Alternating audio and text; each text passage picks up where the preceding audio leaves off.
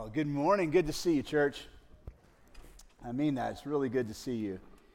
I just want to take a minute to welcome you if you're visiting with us, if you're online, joining us online, or this is your first time in person with us.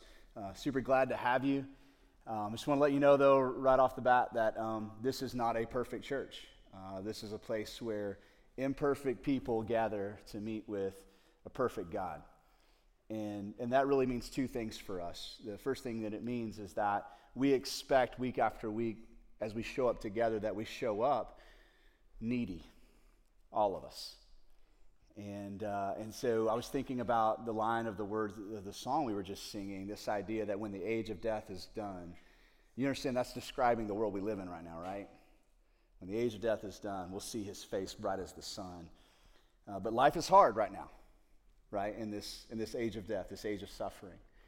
And I was thinking of a good metaphor to describe the world we live in and also what we do in here. And I was thinking about the idea of a journey at night that is long, and it's raining, and it's cold.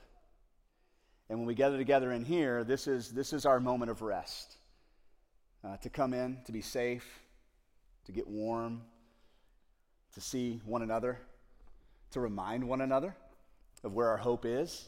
And then we leave here and we step right back out into that journey. And so, first thing is this, that we're just going to assume that you're not okay until proven otherwise. We're all fellow travelers in this journey called life, and it's hard, really hard. And some of you have tasted that this morning. But the second thing that means is that God meets us when we gather together. And when God meets with us, he doesn't just meet to tell us how bad we've been or where we could do better, but he meets with us to comfort and to heal and to redeem. He does show us things about our life that cause pain to us and others, and in those things we repent. But what's so great about that, as we've been learning through the Gospel of John, is that when we repent, it brings pleasure to God, he's pleased. Like a loving father who's sitting on the porch waiting for his children to turn. In our repentance, God comes running, and he's pleased in that. And so as we step into the Gospel of John today, I just wanted to remind ourselves of what we're actually doing here together. And the second thing I wanted to bring up this morning is that really what we're looking at in this third resurrection appearance is really unique from the previous resurrection appearances. It's almost as if we had just read today without knowing where we are in the story. It's almost like a scene that you would have expected to happen way earlier in the Gospel of John. The disciples sitting around with Jesus, eating fish and bread.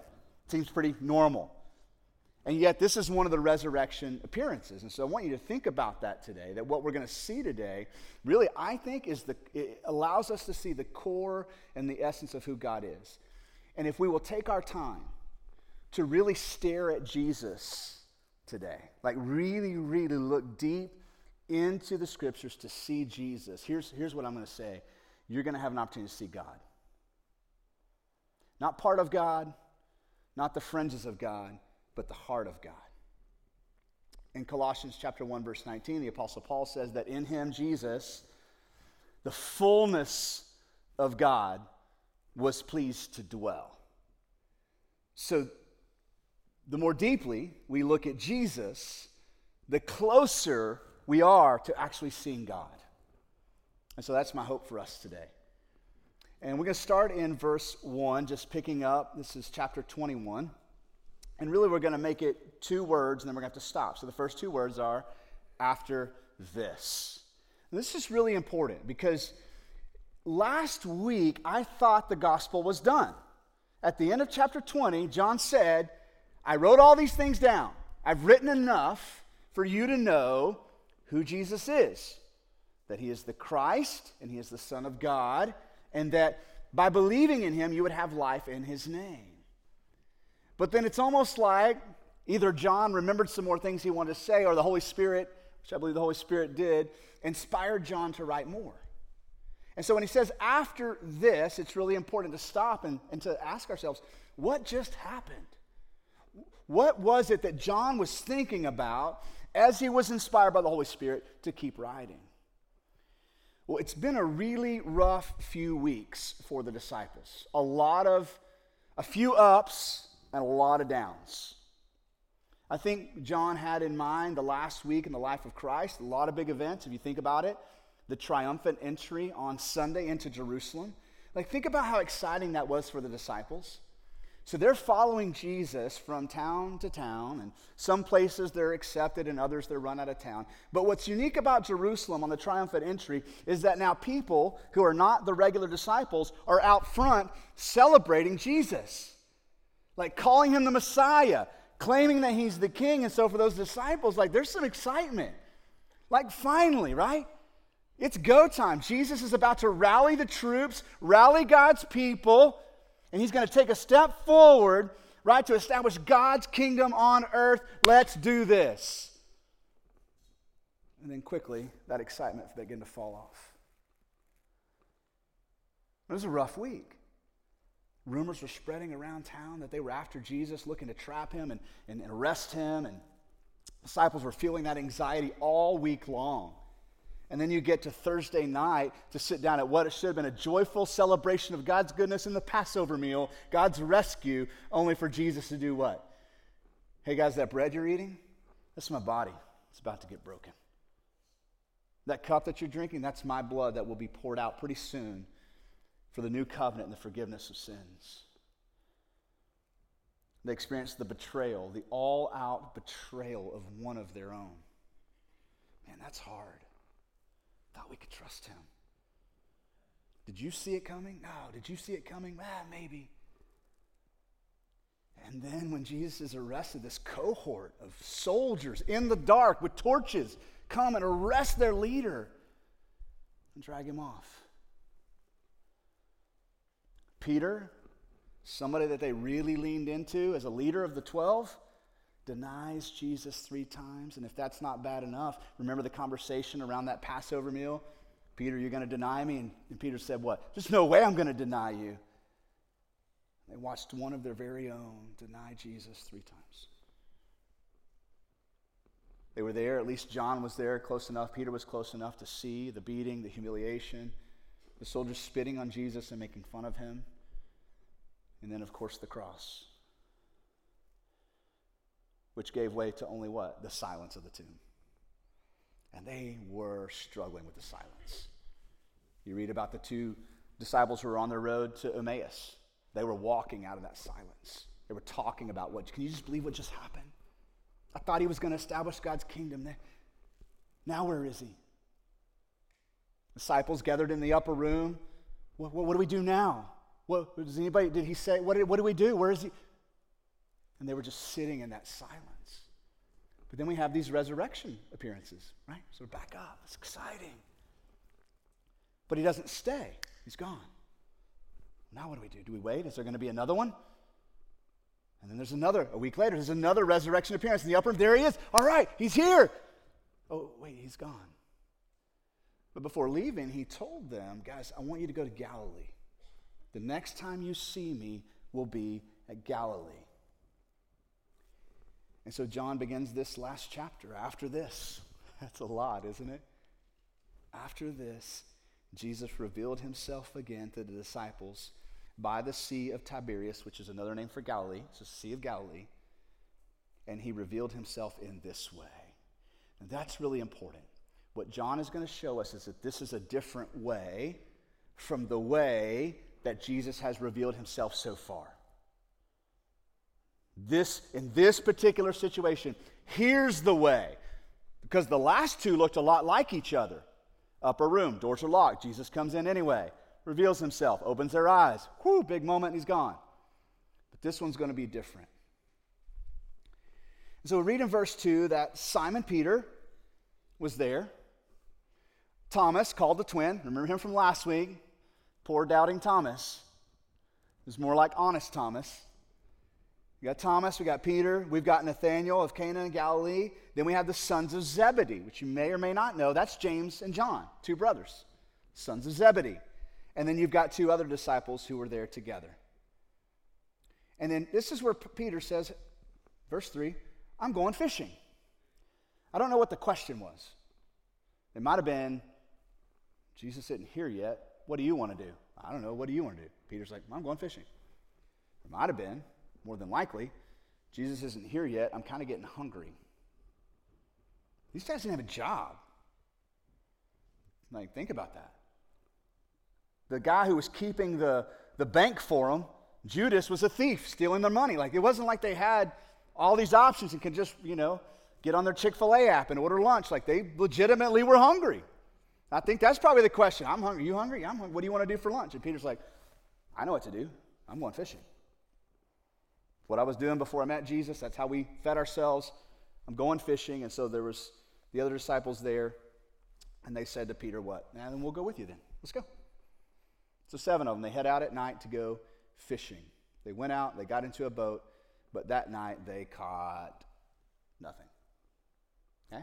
So it wasn't unusual to go out at night and fish. That was actually quite common, right? That was actually a better time to fish. You don't have the sun out beating down on you. The wind has settled, so the seas are more calm, and the fish usually bite pretty good at night, so it would be the optimal time to go fishing, but they end up catching zilch, nothing. Then we get to verse 4 that tells us, just as day was breaking, Jesus stood on the shore, yet the disciples did not know that it was Jesus. So everything within me just wants to give these guys a break here and the benefit of the doubt, right? They have been through a lot. And they're tired. They've been up all night long, and the light is pretty dim. I mean, it's daybreak. So it makes sense that they wouldn't recognize Jesus right off the bat. But they see somebody on the shore, and I don't know who that is, somebody over there. Good morning. Morning. Close enough to yell, but probably not close enough to recognize. And Jesus says to them, children, do you have any fish? This is really important.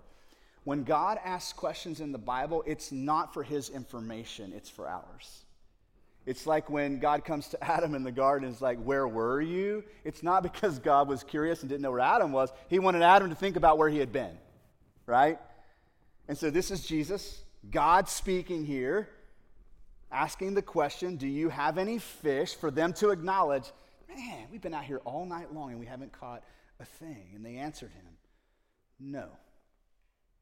So he says then, in verse 6, cast the net on the right side of the boat, and you will find some. So they cast it, and now they were not able to haul it in because of the quantity of fish. This is a big, big deal, okay? Wasn't like, hey, you see that point over there? If you go over there and fish for a minute, you might catch one or two. This is a dramatic transition from catching nothing all night long to now they've caught so many that they can't get the fish in the boat. Like it's in that kind of a boat, it's open air boat, wooden hull, rocks and moves with the water. The fish were so heavy that if they had pulled the fish into the boat, it probably would have tipped the boat over and they'd have gone over. It's a big deal. And then in verse 7, things begin to change with this big catch of fish. Verse 7 says that the disciple whom Jesus loved, so John's talking about himself, he therefore said to Peter. Now, this is really important. There's something unique going on in the relationship between John and Peter throughout all these resurrection appearances. And I love the way John tells the story. It makes what's already believable even more believable. He's just capturing all the details of what happened. He's not trying to sell anything. He's just trying to tell you what happened. So we go back to the tomb, right? Peter, John, they hear the tomb is empty. They come running. John gets there first, slides up to the tomb, looks in. Sure enough, it's empty. Here comes Peter. Boom, blowing right by him. Oh my gosh, John comes in after him. John looks at the linen strips on the ground. He looks at the face shroud folded up nice and neat. And John says, that's when I believed. I believe now. And so John has been capturing not just the events, but even the way that him and Peter have been interacting. And there's a really good chance, and I think we're going to see this next week, that Peter is dealing with some stuff right now. I think he's dealing with a lot of guilt and shame. I really do. And I think that's why next week Jesus is going to just show up and meet with him. I mean, you can't go from denying Jesus 3 times to then hanging out with the same group of people and it not coming up. At least in Peter's mind, what do the guys think about me? And I'm sure he's reeling from a lot of guilt and a lot of shame, especially when he sees Jesus resurrected. Just think about that. And so for whatever the reasons are, I think that could be part of it, John doesn't turn to the other 6 and go, hey guys, it's Jesus. He turns to Peter. He turns to Peter and he says to Peter, that's him. It's the Lord. It's Jesus. Like he knew Peter needed to see Jesus. As excited as he was for himself, he knew Peter needed to see him. So he says, Peter, look, it's him. Now I love what happens next. When Simon Peter heard that it was the Lord, he put on his outer garment, for he was stripped for work, and he threw himself into the sea. Love this. He actually already had his bathing suit on. But out of his respect for Jesus, he throws on clothes, right? It's going to make the swim even harder. And I love what John says. He doesn't just edge himself over to the side of the boat and get in the water. He doesn't even dive in. John's like, he threw himself in. He couldn't get to Jesus fast enough. Give me my outer garment. Just goes in. He cannot get to Jesus fast. I love that. And I think it tells us where Peter is in his heart. I got to get to him. In verse 8 says that the other disciples then came to the shore in the boat, and then they dragged the net behind them full of fish. For they were not far from the land, but about 100 yards off. That's not far from land if you're in a boat. That's a 300-foot swim with your coat on, right, for Peter. And there's no previous descriptions of Peter being a fit man. He wasn't training for the triathlon, so this was no big deal. It's like John wants us to see Peter's heart was leading him. This wasn't a matter of whether or not I can swim that far. I'm going. Boom, gone. John and the other disciples, they drag the net in behind the boat up to the shore, drag this net of fish up to the edge of the shore. I think John is telling this story as honestly as he can. Now, what is so beautiful about the resurrection appearances that we're seeing from the Gospel of John is how personal they are. So Jesus isn't just showing up to prove something. He's showing up in a very personal way to meet these people where they are. Like, think about Mary. Mary thought Jesus was the gardener. Seeing him wasn't enough. It wasn't until he said her name, the way that only Jesus can say her name, Mary. That was very personal. Think about Thomas. Just a week before, he's like, I'll never believe it. I know you guys are saying it's real. I know you're saying you saw it, but I'll never believe it unless I get to touch his wounds. So what does Jesus do a week later? Shows up. Hey, Thomas, come here. Touch my wounds. And now here in this situation, as you listen to the story unfold, it begins to remind me of another story. One that took place at the very beginning for these guys. Luke captures it in Luke 5. This is the point in time where Jesus first calls these guys to come follow him. Listen to this story, but before we start reading it, I want to ask you to do something. I'm going to invite you to do something. As I read these words, you can keep your eyes open, you can close your eyes. I want you to picture a scene. And I want you to just kind of see yourself maybe in a boat 100 feet offshore, and you can see on the scene, on the shore, there's like a shoreline, there's a little fire ring, and there's 8 guys gathered around it, okay? Just want you to think about that scene that we're reading in John 21 as I read about Luke chapter 5. So in Luke 5, verse 1, we read this. On one occasion, while the crowd was pressing in on him to hear the word of God, he was standing by the lake of Gennesaret. And he saw 2 boats by the lake, but the fishermen had gone out of them and were washing their nets. It was probably morning time, about the same time of day. They'd already come in from fishing. The boats were parked. Getting into one of the boats, which was actually Simon, Peter's, he asked him to put out a little from the land. It's always, I'd never noticed this.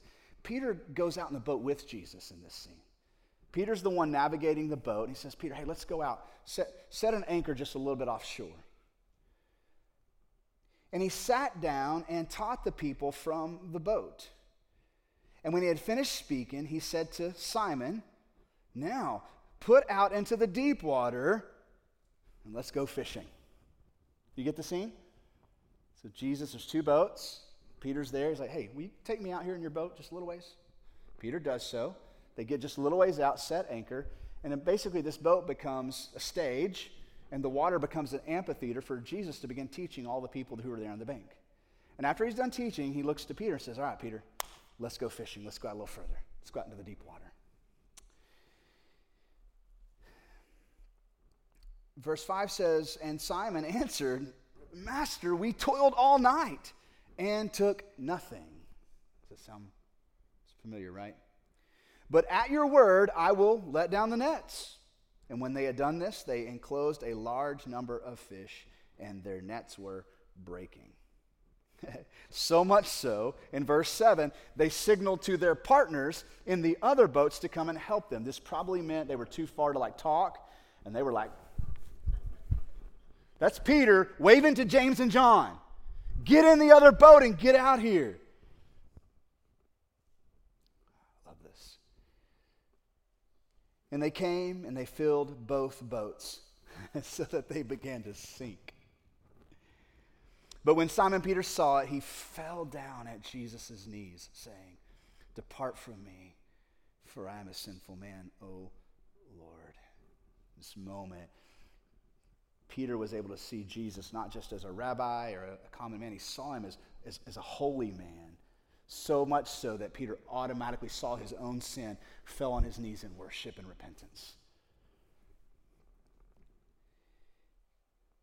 Verse 9 says, "For he and all who were with him were astonished at the catch of fish that they had taken. And so also were James and John, sons of Zebedee, who were partners with Simon. And Jesus said to Simon, 'Do not be afraid. From now on, you will be catching men.' And when they had brought their boats to land, they left everything and followed him." Now, one, do you see how personal this is? You see now why Peter jumped in the water? This is like Peter, James, and John, Jesus calling them to follow him 2.0. I know who this guy is. And the second thing I want you to see, and this is something that I think that we tend to do oftentimes in church, it's that saying, missing the forest for the trees. You heard that saying? Did I say it the right way? You missed the trees for the forest for the trees. The idea is this. You get so caught up in the details of a thing and hyper-focused on a detail or a thing that you miss the big picture. I think we can do that with the resurrection. So on one hand, what will happen sometimes in church is we don't think about the resurrection, we don't lean into it, we don't go to the idea of the resurrection, right, as a source of power until Easter. So we never mention the resurrection. On the other hand, if we become so hyper-focused on the resurrection, we never see the point of the resurrection, which is a restored relationship with God. That's what Jesus is doing here. He's no longer showing up to prove himself by showing wounds. We're going to see here, he's actually showing up to have breakfast in the most profound way. So look at verse 9 with me back in John. "So when they got out on the land, they saw a charcoal fire in place with fish laid out on it and bread." Now, we'll come back to this next week. I think there's something significant about the charcoal fire. The last time that John mentioned a charcoal fire is when Peter was in the courtyard denying Jesus, gathered around a charcoal fire. I don't know if you've ever smelt something and it reminded you of something else. It reminds me of Grandma. Oh, that smells like Dad's cologne.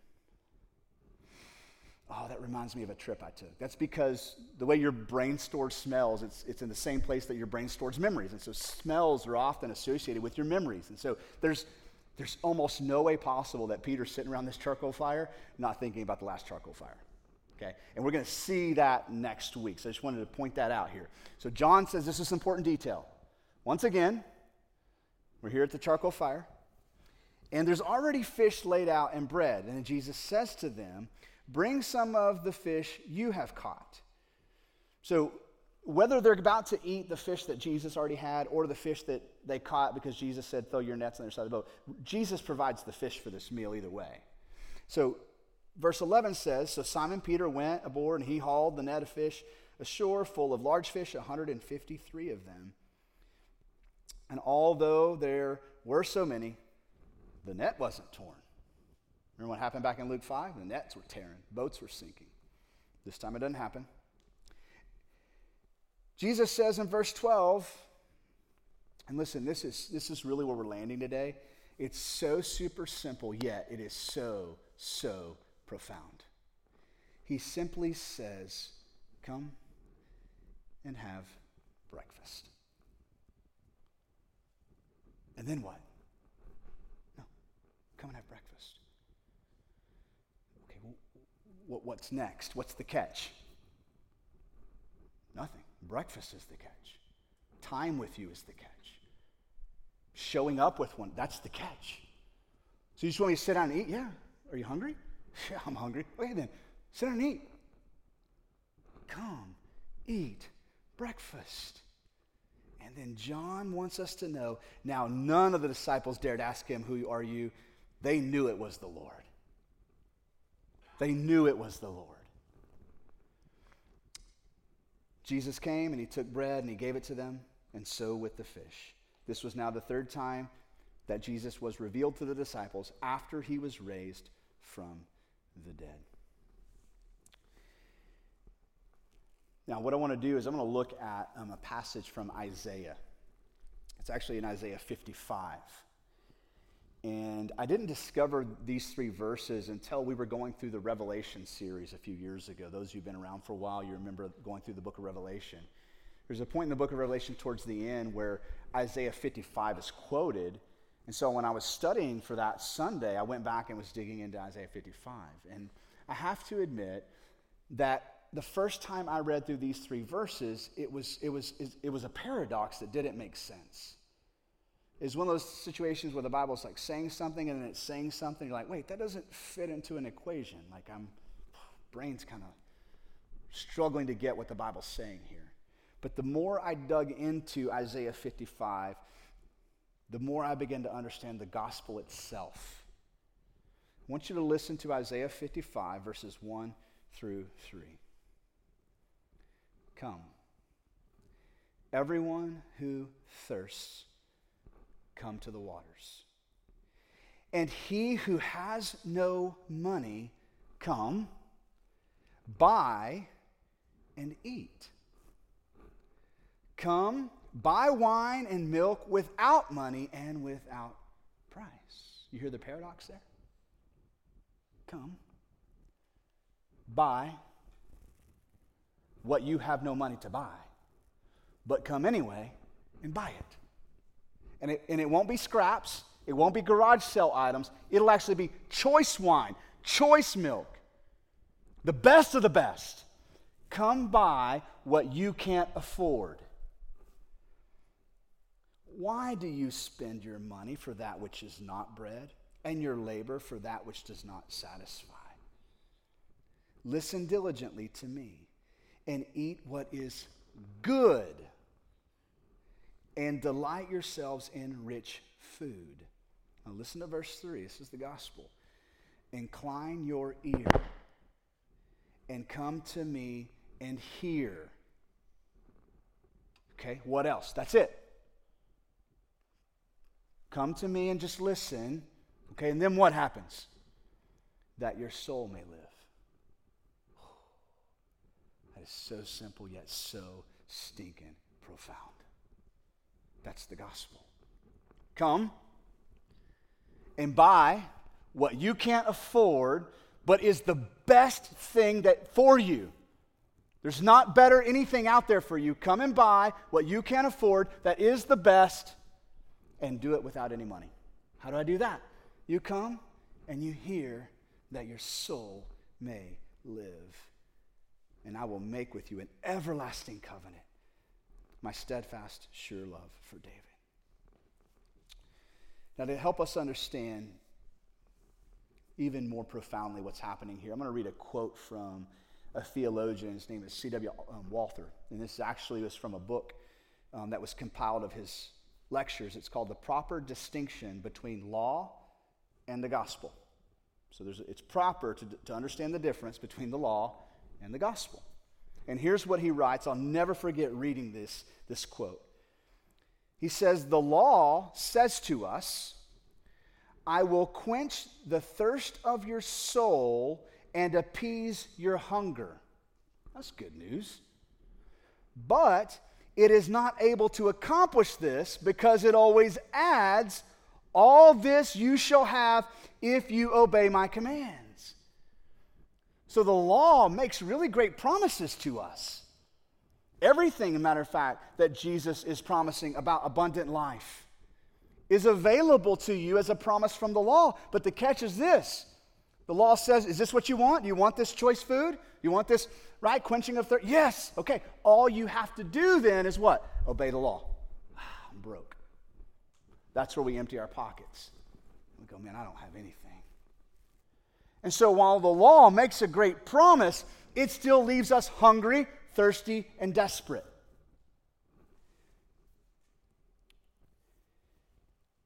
And yet, he says, the gospel declares, listen to this, this is so simple, yet so profound. "Take what I give, and you will have it." That's the end of the sentence. Take what I'm offering. This is Jesus.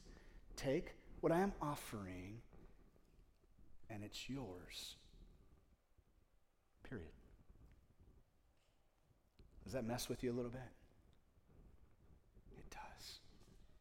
That's not transactional. You're not trading anything to Jesus because you got nothing to trade. He's offering something that's of so high value. There's nothing in your life that's even close to comparing that you could trade or barter with. And I love we're seeing this so simply played out in this resurrection scene. The invitation is simple, isn't it? Hey guys, come, sit. Let's eat. Let me share a meal with you. One you obviously couldn't provide for yourselves. You're weary and you're tired from trying to provide this for yourselves. You're exhausted. Listen, church, you're exhausted from doing this. You're exhausted. You're tired. You're weary. Some of you maybe even have gotten to the place where you've kind of given up. I guess I'll just fake it.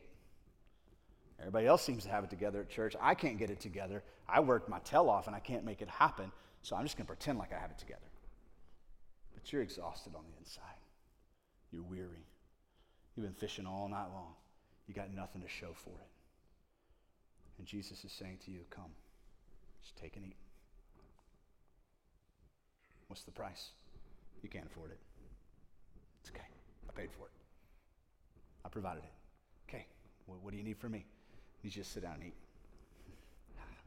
Man, that's good news. Just need you to sit down and eat.